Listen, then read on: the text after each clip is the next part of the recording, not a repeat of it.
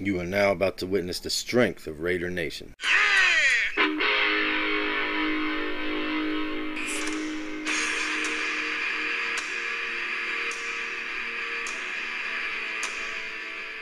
What a difference a week makes. The Raiders last week were pummeled by the Minnesota Vikings, and this week turned it around and dominated the trenches against the Indianapolis Colts, getting the victory 31-24. A hard-fought victory for the Oakland Raiders. Welcome in, Raider Nation, and anyone else who's listening, as usual. This is New Era Nation, a podcast focused on the Oakland Raiders, but we'll get into other teams and other things as well as we go along. But I just want to heap some well-deserved praise on our boys coming through, making us proud, working hard, fighting through injuries, whatever adjustments had to be made. And they played well. They played hard, and they got a victory in Indianapolis, first time since like 2001. And isn't it a lovely morning? You know what, Sheriff? It is a lovely morning. Finally, you asked that, and I can say yes, it's a great morning. Time to bask a little bit. Let's give our boys the props. Let's enjoy this victory while we can. We don't know how many, honestly, guys. We don't know how many are coming down the road. We know what this team's capable of. But let's enjoy the process, too. We've got a lot of youngsters on this team, and there's going to be a lot of growth, and we're seeing it weekly. We're seeing improvement, progress. It's nice to watch them grow, especially when they play well and get a victory like this. A lot of us burned through the season angry, just looking at the negative and what the team can do better, completely ignoring the fact that this roster is not there yet. Some Raider fans act like this team should be contending for the Super Bowl every year and have high standards, very high standards, and that's good. I have high standards for the team as well, but let's keep it realistic, and that's what I've been preaching every pod. We're not Super Bowl contenders, guys. I hate to break it to you. So be happy with the progress made and be realistic about it. Because if we're talking about the standard, the Raiders have held a low standard for almost 2 decades now. And this team's actually exceeding that set standard for the past couple decades. So let's keep that in perspective. Like today in the morning after Raiders victory, you get your morning paper, a cup of coffee, maybe an omelet. Crack open that paper and don't see anything about the victory. Instead, a bunch of stuff about Vontaze Burfict being suspended for the year. Not saying he didn't deserve it, but you ain't taking our thunder away. It's a good victory, and I'm going to enjoy it. We're going to enjoy it. So the NFL and the referees and Al Riveron, Gene Steratore, all those guys, go choke on a sausage. Enough about those guys. Let's jump into the game. As usual, I'm going to start on the offensive side and start with Derek Carr. Carr played well. Derek Carr looked good out there yesterday. And that's the kind of bounce back we needed to see, and I was hoping to see, and I thought I would see. So that's good to see. Good time. Good protection. And the throw, and he's got him. Waller, touchdown. Make it Moreau. The other tight end, Foster Moreau. 18-yard touchdown pass. 3rd and 8. Blocked by Miller at the left tackle to the end zone. Caught for a touchdown. Tyrell Williams. And he beats Quincy Wilson. A second touchdown pass for Derek Carr. Excuse me, I'm trying to adjust the mic here a little bit so I can get a clearer sound. Hello. 1, 2, 3. Okay. So those are very nice highlights of what Derek Carr is doing out there. Those were 2 beautiful touchdown passes, and he was hitting guys on 3rd downs, getting conversions, and even took a couple deep shots out there, showing that he doesn't have fear, that he's not scared to throw the ball deep downfield. What we're finding out is there's a lack of actual bodies to put out on the football field at the wide receiver position.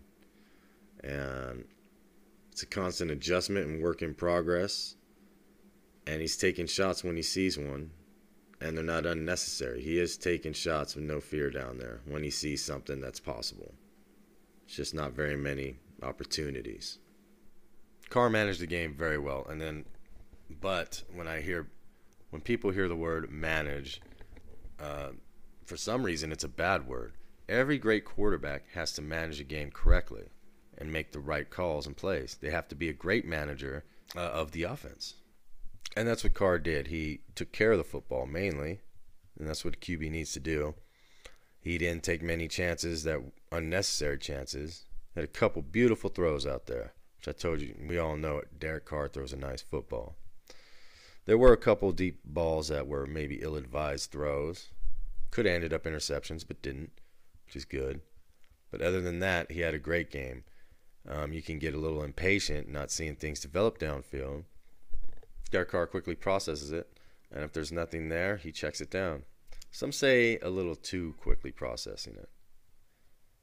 But he did. He managed the game great. There's nothing downfield. You got to check it down. As long as you're moving the football, sustained drives, they were keying in. They were getting things done on third downs, keeping drives alive, putting themselves in position on third down to, have a good chance of picking up the first downs. So the offense moved the ball well. And Carr said this, that the offense is moving and just couldn't finish. This week they finished, with the exception of one Tyrell Williams drop touchdown. If he catches that, I think he's tied for the league lead in touchdown catches. But overall, we saw improvement. And that improvement, we all expect that to continue. And it's the growth of the team. And this is all I'm really asking. Scrap for every positive yard. Get the team in position to convert. Then convert the third downs, keep drives alive, drain the clock, and at the same time, they'll also drain the will of the defense. And this is all we can ask, because this offense is capable of doing those things. And I was already worried about the receiving core. At the time I was doing my preview, I was talking about we only had Tyrell Williams and J.J. Nelson as starters with experience. And we had Trevor Davis, who never started in his 4 years as a specialist in kick returns, and our rookie, Keelan Doss. And then before the game, J.J. Nelson couldn't even go. He was a scratch. Had a bad knee. Further magnifying the issue we were having at wide receiver position. And I'd also said that the tight ends would have to be more involved because of the lack of depth at the receiver position. And they were more involved, especially early. In that first and second drive, tight ends were huge. They were the main, drivers of the offense. They finished the game, both of them, Foster Moreau, and, of course, Darren Waller. They finished the game with 10 catches, 91 yards, and a touchdown. Not bad. In my preview, I thought we would be using a lot of two tight end, but I thought it'd be Derek Carrier instead of Foster Moreau. But what did we learn about Foster Moreau in this game? Why isn't it Derek Carrier? Well, possibly it's because Foster Moreau is already an excellent blocker. He can assist in the run game and get open and make some catches. And he's also shown that ability to jump up and make a contested catch, come down, secure it. He did that on that touchdown. He's got more pass catching ability than people give him credit for. So either Derek Carrier is injured or Foster Moreau has already passed him on the depth chart and is a number 2 tight end going forward. 5th round pick. It seems to be a good one. And Gruden and Greg Olsen, they've been talking about trying to be more explosive, get more big plays going in the offense. And they accomplished that with the reverse to Trevor Davis for a 60-yard touchdown. Now that's a big explosive play. That's what I'm talking about. So a lot of people just want to talk about Gruden, but you have to understand he's a great coach and he's got a great staff. Maybe not have a great roster, but they're going to, work with what they got. And each week, this has only been 4 weeks. We're still figuring out what each person can do. And once that is figured out, we're going to put them in the positions to succeed. And that's what we're seeing playing out.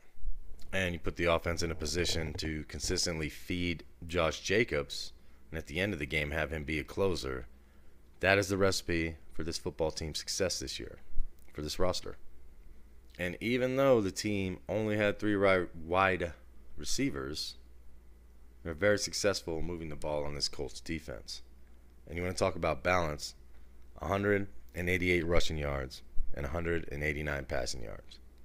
31 rushes, 32 passes. You can't get more balance than that. I mean, sure, we'd like those yards to be in the 500, 600 yard range, but that's what we have Madden for. And I'm looking forward to the day where I don't have to go into the Madden universe for my team to be a playoff contender or a Super Bowl contender. I'm expert Madden GM at this point. In fact, I look forward to getting the game, tearing the team apart, and rebuilding. That's how it goes with Raider fans in Madden. I'm an expert Madden GM. But I'm qualified. And maybe one of these days we'll get into that. Okay, back to the offense. And Josh Jacobs, 17 carries, over 100 yards from scrimmage, and putting the game away late, the closer. At the end of the game, Frank Reich tried to play the clock game as the Raiders had the ball. A couple handoffs to Josh Jacobs, first down. Frank Reich threw in the white flag. With the 2 tight ends again, Jacobs cutting, trading, first down. Willis jumps on his back, gain of 5. That'll just about do it. And the Colts not even bothering to Not take a anymore timeout. with 2 timeouts. Flag has been waved. Victory formation. To a knee. That's it. The clock will tick, and the Oakland Raiders have gone on the road and come up with a big win, and the first at Indianapolis since 2001 when Rich Gannon beat Peyton Manning in this city. Big win for John Gruden. They go to 2-2. And that's what Josh Jacobs can bring to this team, among other things. And we need to get him in position to do those things. And the offensive line. Enough can't be said about the consistency of the offensive line, man. They did excellent on Carr's touchdown throws. Beautiful pocket formed around him. When Carr has time to throw, when he feels comfortable in there, he's as good as anyone. And that's what I need to see from him. In control, in command, no fear. Okay, let's look at the defensive side. And I'm very happy about the job the defense have done. The defense has done. The defensive line controlled the game. In fact, both lines did very well. And that's where it all starts, in the trenches, right? He's got Mack in the backfield. 19, set. First and 10. Marlon Mack wrapped up by P.J. Hall on that line. Nice play by Hall. High-ranked defensive tackle out of Sam Houston State. They lose a yard on the play. So, amazingly enough, facing that tough, physical Colts offensive line with 3 first-round picks, one of them being a Mauler and Quentin Nelson, the Raider D dominated them. They could not do anything with that defense. They're penetrating, pushing back, getting in the backfield, stopping runs left and right. And applied a little bit of pressure. A little bit. Just a little bit. No. You insulted him a little bit. You got a little out of order yourself. I didn't insult him. I didn't insult him. Insulted him a little bit. No, I didn't insult nobody. Give us a drink. Give us a drink, okay? And of course, we know how that ended. A little bit. He tried to warn you. And when you wouldn't listen, he said, okay. And apparently means okay. Apparently okay means we are going to beat you to death and then take you out somewhere, stab you a few more times, and then bury your body where no one will ever find it. Now, beautiful art of subtlety, right? Something lost today. Try to warn him. Said you insulted him a little bit. Said, okay. Guy didn't listen. Guy didn't heed the warnings. Guy didn't recognize what was about to happen to him. We got a lot of dummies out there these days that think they know everything. Don't. A lot of arrogant Billy Bats types. And they should end up the same way. Okay, back to the D-line. There's a couple chances they had for sacks that they whiffed on. Later in the game, the pass defense, or the pass protection was very good for the Colts. But still an overall good game for the entire defense. And I said in other podcasts, I believe this defense has a potential to be a great run defense. And that's kind of my pet peeve. I need to see that run defense be top-notch, because that shows me that the defensive line can dominate, and it also shows me the discipline of the defense, because you have to fill your gaps, you have to be in position to stop the run. And after that Minnesota game, it was a little discouraging. I don't think those Minnesota offensive line is as good as Indianapolis's, and I felt they should have dominated them. But Dalvin Cook, you know, as that game played on, they stopped him one or two times his first couple carries. But as that game played on, his explosiveness and quickness began to get big yards, and the Raiders had to key on him, thus kicking in the play action, blah, blah, blah. Kirk Cousins isn't as good as Jacoby Brissett, and I don't think their line's better than the Colts line. So it was a little discouraging to see that, but it was very encouraging to see them bounce back from that. In the end, I think this Raiders team is who we thought they were. But they are who we thought they were, and we let them off the hook. Now, if you want to crown them, then crown their ass. Not just yet, Denny Green. Ladies and gentlemen, the great Denny Green. So we look at the defensive line, excellent run defense, started by guys like Hankins, P.J. Hall, Corey Liuget was in there too, contributing. And they basically was all on them to stop the run. They were going to be the ones to initiate that. The Raiders played mostly nickel for the entire game, thus limiting the issue at the linebacker position, because they have more defensive backs and better talent overall at the defensive back position.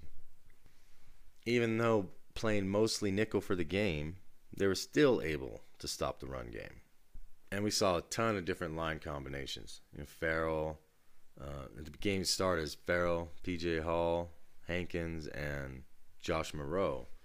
Those lines switched out throughout the game, even putting Arden Key in an inside rush position on the line.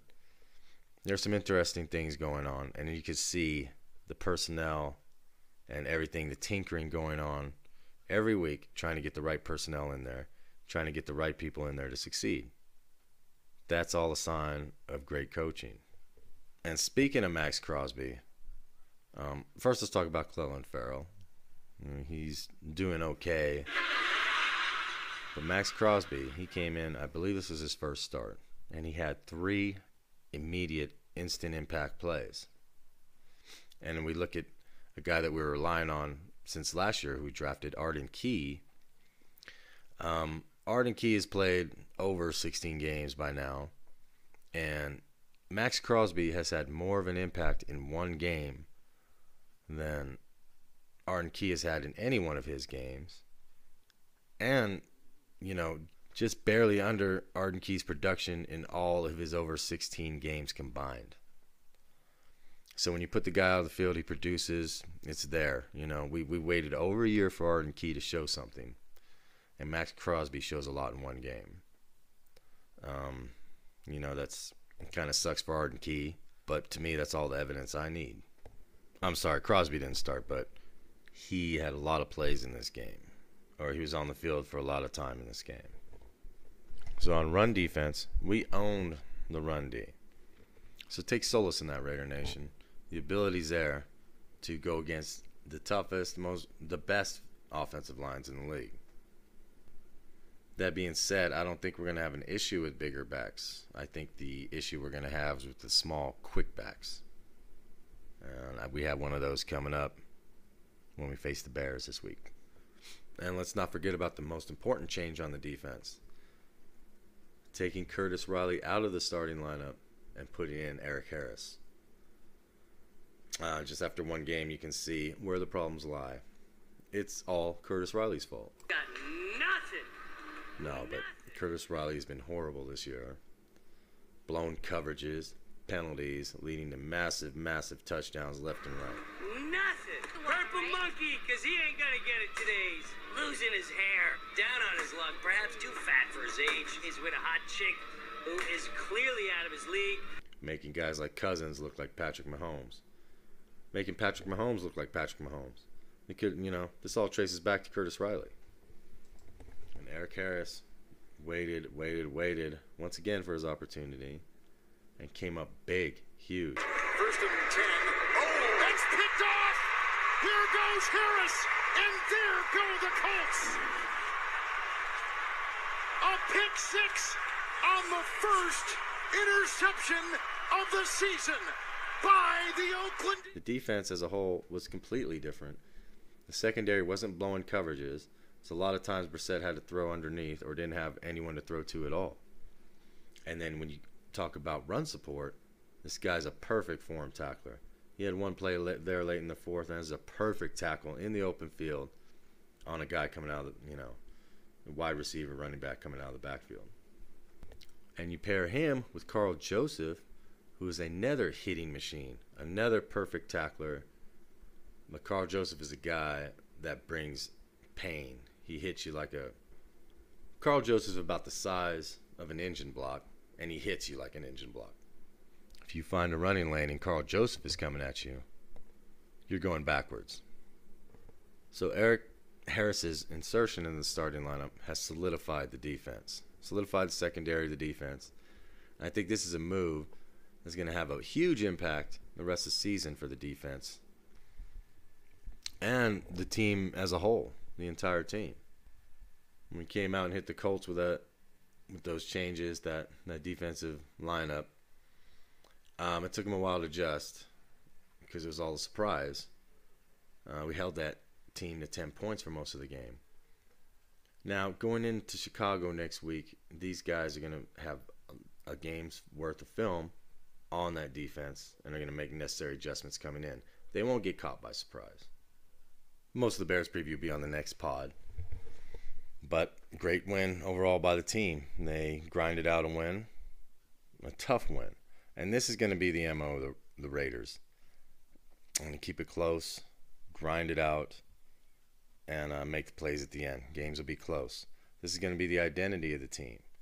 And I'm okay with that. The pressure, playing close games every single time, eventually takes the pressure off of you. And you perform well in those situations. Only problem area was that pesky fourth down situation. Couldn't believe the Colts went for it on fourth down at their own 18. But they converted. They converted another one and another one. But fourth downs aren't part of the normal game plan. Once again, great win. And soon it's going to be time to get past this and move on to the Bears.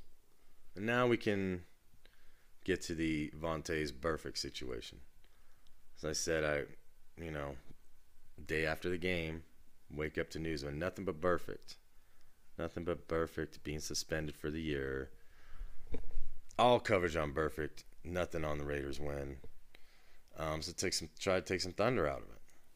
I have to say, yes, that was a bad hit by Burfict. But there are others in the league that did the same things and got absolutely no punishment for it. At all. Nothing. Jonathan Jones laid out Josh Allen, intentionally knocking him out of the game. He's going to be at least be concussed for a week, if not worse. And he got no penalty for it. He got no ejection, let alone getting suspended. So for Burfict, yes, he deserves suspension, flag, and ejection. The whole season, that's excessive. But the point I'm trying to make is absolutely no punishment for guys doing the same or worse, completely ignoring the other incidents. And then ramping up the NFL propaganda machine, ramping up its campaign to justify their actions right there in prime time. And going over it incident by incident, making their case. Okay, fine. Arguable and good points about why he's suspended. But can you explain to me why no one else is being punished at all? Not a flag, not an ejection, not a fine, not a suspension. In fact, not even a whisper or a peep that there was any other incidents at all. They're completely ignored. Trying to bring all focus on this situation to distract from others. And why? Maybe to protect the Patriots?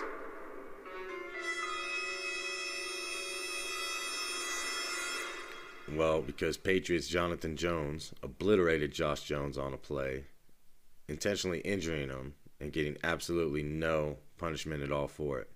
If you haven't seen it, here's what happened. On the play, Josh Allen can't find anyone open, so he takes off to run for some yards. He engages with one Patriots player. What? He engages with a Patriots player. While he's engaged, While he's engaged, Jonathan Joseph is in position to assist on the tackle. Allen braces for impact as Jones comes up, but instead of Jones wrapping him up, he leads with his helmet, cracking Allen in the head, and then decides, you know, man, I'm getting really hyped for this Nate Diaz-Masvidal fight, man. I just love that elbow. As a matter of fact, why not try it out on Josh Allen's head? Yeah, everyone's watching. It's a good time to show it off. Here we go. Bap! If you haven't heard the play, we have a clip of the incident. Play it right now. Here it goes.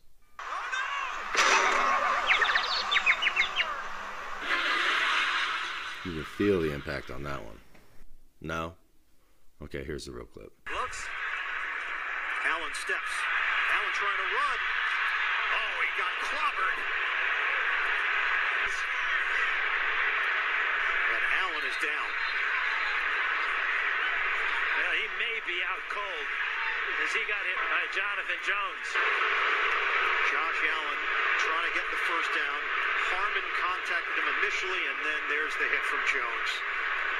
And Allen went down in a heap. And Jones didn't have to do that. Harmon had the tackle. Disgusting, right? And you can tell the announcers are pretty disgusted too.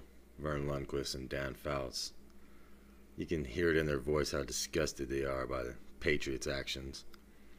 But you can also tell that they're very careful about what they're saying. They don't want to make the Patriots mad. Well, you might not have a job the next day. So choose your next words wisely kind of deal. So that's a joke, and not the funny kind of joke. Joke as in the system's a joke. You're a joke. The NFL's a joke. Please tell me this is some kind of sick, tasteless joke. And to really mock the whole process, what a travesty it is, guess who's overseeing the appeal for Vontae's Burfict? Jon Runyan.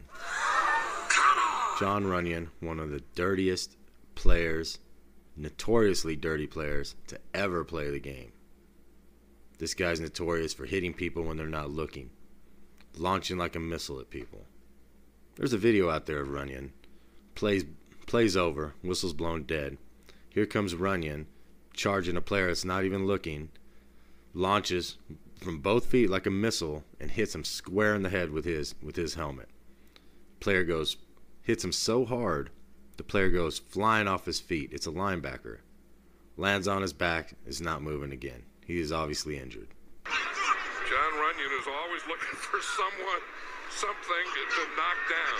But watch Jon Runyan. Yeah, let's just watch him anyway. Because when he comes, you better never, ever stand around the pile when Jon Runyan's around. That's one of the first lessons that I ever learned playing in the NFL. Don't stand around the pile. Nope. You either get in it or get away from it. That's right. And if you get in it, you like to be on top of it. Yep. But there's no reason to stand behind it. Nope. Jon Runyan just taught that lesson. There are too many of those guys around.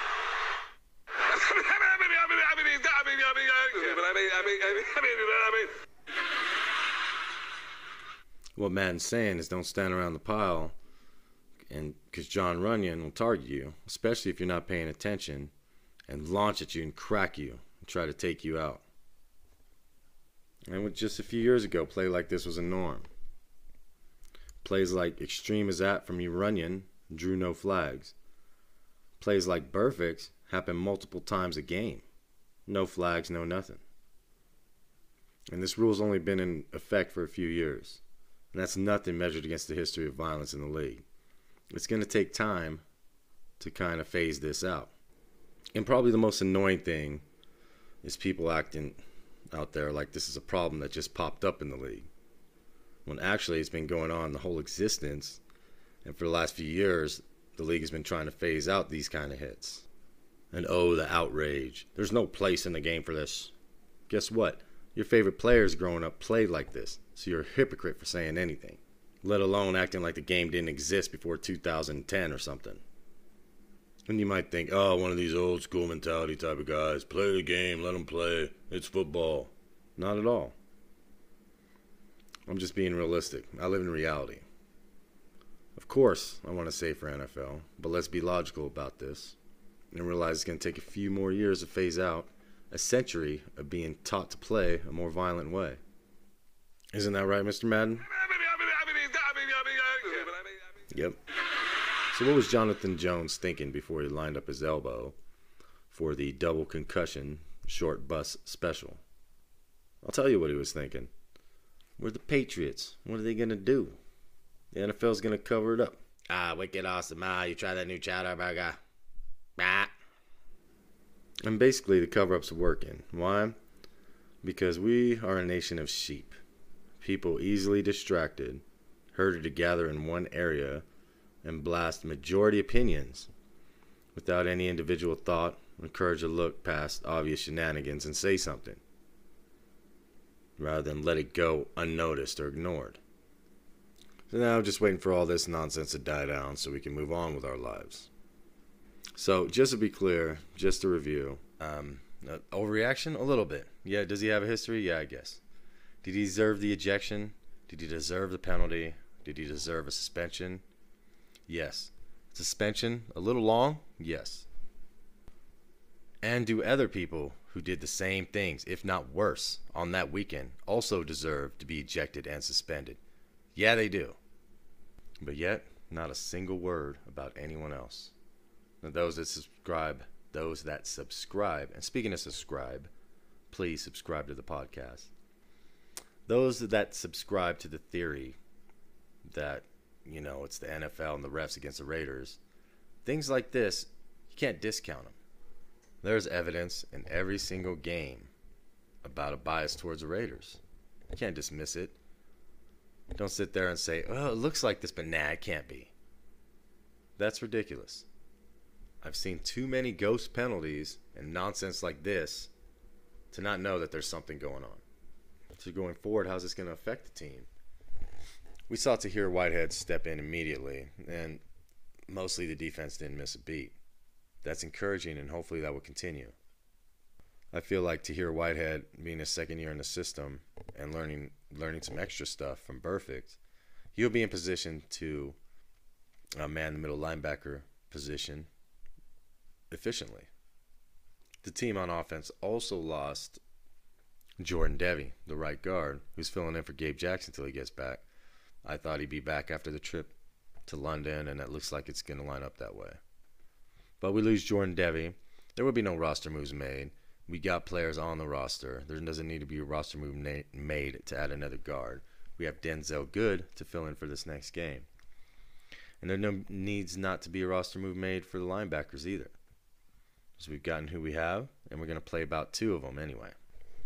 Nevin Lawson's coming back off a suspension, and there doesn't need to be a roster move made for him with the suspension coming up for Vontaze Burfict. And as I speak right now, the team's already in London. Vontaze Burfict made the trip to London, but he's coming back.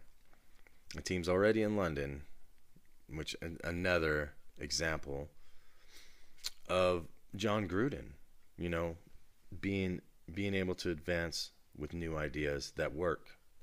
Not being stuck in his old ways, not being an old whatever stupid comment and opinion from people who don't know anything. Last year, Gruden made the mistake of let's fly. We're playing a game in London. He absolutely treated it like any other game, and I knew at the time it was an absolute mistake. Hey, we're just gonna leave Friday for our game on Sunday. Oh yeah, by the way, we're flying to Europe on a 12-hour trip. With time differences and jet lag and all that. By the time they played the game, I don't even think they had a full day acclimated to the country. Dealing with jet lag and just cloudy head overall, they got stomped by the Seahawks from start to finish in London. Stomped. The infamous Derek Carr crying game.